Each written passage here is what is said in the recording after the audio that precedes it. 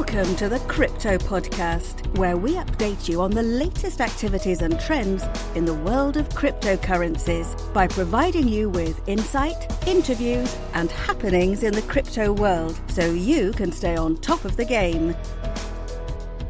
All right, thank you guys for tuning into the Crypto Podcast, where we cover the good, the bad, and the ugly from the crypto space so you don't have to do all the heavy lifting. In today's episode, an ex-president weighs in. The FBI is shutting things down. More Aussies get fleeced. Goldman Sachs stays busy, and so much more. Well, we've been gone for a little while, actually about a week since our last podcast. Let's start by reviewing what's happened in the markets over the past 7 days, beginning with the top 5 in terms of market cap. Bitcoin is even, up only about 0.02%, sitting at about $6,615 right now. Ethereum is up 2.77%, Ripple down 3.1%, Bitcoin Cash down 2.3%, and EOS, still holding off Stellar and Litecoin for 5th place in terms of market cap, is up 1% on the week. Alright, let's take a look at the top winners and losers for the past 7 days, according to CoinMarketCap.com. Top 5 losers are Carbit down 95%, Highcoin lost 87%, Alibaba down 86.7%, Ubex and Cotton Coin both down 83%. Top 5 winners of the week are Rabbit Coin. After being one of the top 5 losers just a few weeks ago, these guys have surged back and they're now up a whopping 2,741%. But there should be an asterisk by this. It appears that there's a massive jaunt in the last 24 hours of 2,711%. So take that with a grain of salt. Swarm is up 341%. AC Chain gained 335%, royalties up 240%, and JavaScript token is up 223%. Alright, let's get to the stories now, starting off with higher learning. Yale, which has the second largest endowment among all U.S. colleges and universities, has apparently invested in 2 crypto funds. Yale itself hasn't made this announcement, rather it was released by an anonymous source, but it appears to be legit because Yale has yet to rebut any of the claims.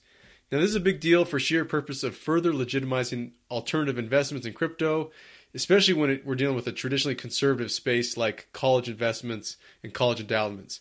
But even if a small portion of Yale's $29.4 billion endowment is used towards crypto and then other educational institutions follow suit, I see a lot of things starting to blow up, man. I mean, I foresee a time when city pension funds and other deep pockets will start shifting their focus towards crypto and blockchains. This is a good thing.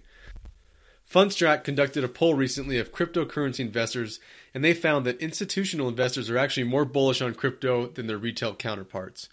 According to the survey, a majority of institutions expect Bitcoin to end 2019 above $15,000. That's a huge jump from its current level, which is hovering around $6,600, $6,500 over the last couple of weeks. All right, let's move to government news. A French security official has been detained and indicted on charges that he was selling state secrets for Bitcoin. That's all we got on that one. Changing a little bit, Marshall Islands-based Bitcoin trading platform known as OneBroker has been shut down by the U.S. government. Specifically, the FBI seized control of the domain, claiming the site was violating money laundering regulations and distributing securities as an unregistered dealer. On October 2nd, OneBroker released a statement reading in part, quote, "We received the green light from our lawyers to set up a read-only version of OneBroker to view balances and transaction history, ETA 48 hours. Well, unquote. Well, at the time of this taping, which is roughly 48 hours since that statement, the site still appears to be down. Either it's in possession of the FBI or it's just simply down, not working. I'd say the implications of this are pretty severe. It sounds as though an undercover FBI agent initiated an unregistered security-based swap on OneBroker a little while ago, and since most tokens are considered securities under existing U.S. law, this suggests that other changes are likely to be in the U.S. government's crosshairs in the coming months and years, especially if there isn't any sort of regulation put in place to clarify these types of actions. The article specifically calls out BitMEX because they offer margin trading for Bitcoin and Ethereum. Former U.S. President Bill Clinton was at the Swell by Ripple conference earlier this week, in which he suggested that distributed ledger technology has, quote, staggering, unquote, possibilities, since it does not depend on national borders. He also warned simultaneously that it could magnify financial and social inequalities due to the potential immediacy of the rewards.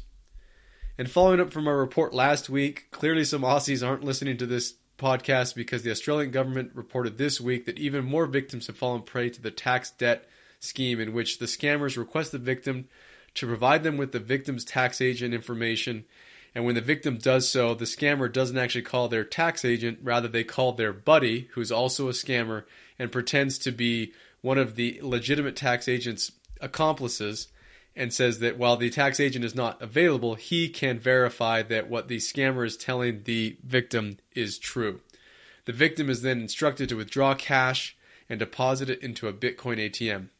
All right, just to make sure we're all clear on this, no government agency is ever going to do this. In fact, I'm fairly confident that no company at this point in time will do this sort of thing. If you get a call or an email or anything that sounds even remote to this, run for the hills. Changing subjects, 14 Italian banks have successfully completed testing of something they're calling Sputna, which is basically a blockchain-based system meant to enhance interbanking operations amongst the 14 banks. The trial phase lasted 10 months and executed around 1.2 million transactions, and they're now working on improving the transparency, processing speed, and enhanced information and verification details of these types of transactions. The next phase is already underway and will involve the 14 banks performing everyday transactions with hope for it to roll out to the public here soon. Moving out of the government space, we're taking a look at a rather somber subject now involving Facebook fraud. Many people are blaming Facebook for allowing investment schemes to run massive ads on their platform, resulting in promotions for fly-by-night operations without Facebook performing the proper vetting to make sure that these companies are actually legit. Some victims claim to have lost their retirement funds and life savings. A UK-based consumer advisor is actually suing Facebook, claiming that millions of dollars in damages have occurred up to this point due to the reported massive financial loss by the victims. As well, the suit claims that there's been a loss of mental health and potential suicidal actions by some of the purported victims. Facebook has made a public response to this. It's been somewhat mooted, but in part they say that they are cracking down on the false ad campaigns, the same sort of heat that they've been receiving in the United States when it comes to election cycles. All right, moving on to some more positive stuff.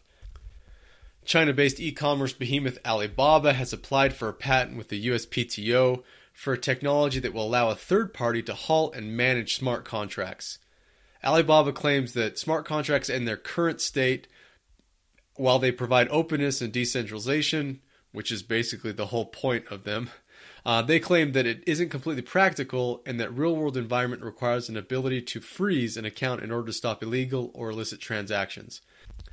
I think the obvious risk here, aside from allowing for third-party governance, is that the, quote, administrator, according to these patents, or third party would be a prime target for hackers.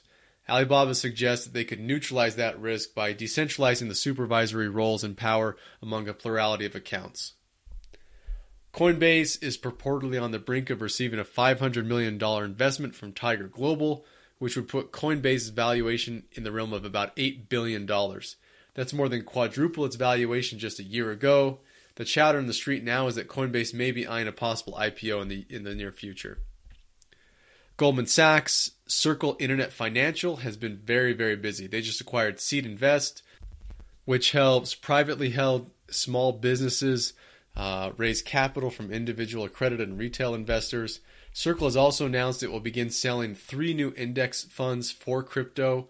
The 3 different indices will contain coins based on the goals of each one of the 3 funds, specifically platforms, payments, and privacy. Very cute. All 3 of them are P's. Finally, we finish in Spain, where coastal paradise city Valencia has announced that it plans to use blockchain technology to create a smart port in which no paperwork will be required at the port. This will obviously streamline all processes as well as save development and maintenance costs at the second largest port in the Mediterranean. This comes at the same time that Singapore's largest shipping organization has announced that it's teaming up with IBM in order to use blockchain for items such as bill of lading, receipt of shipment, contract of carriage, among other clerical but necessary functions for their business. Well, that does it for us today. Thanks for tuning into the Crypto Podcast. Subscribe for more episodes. Much love.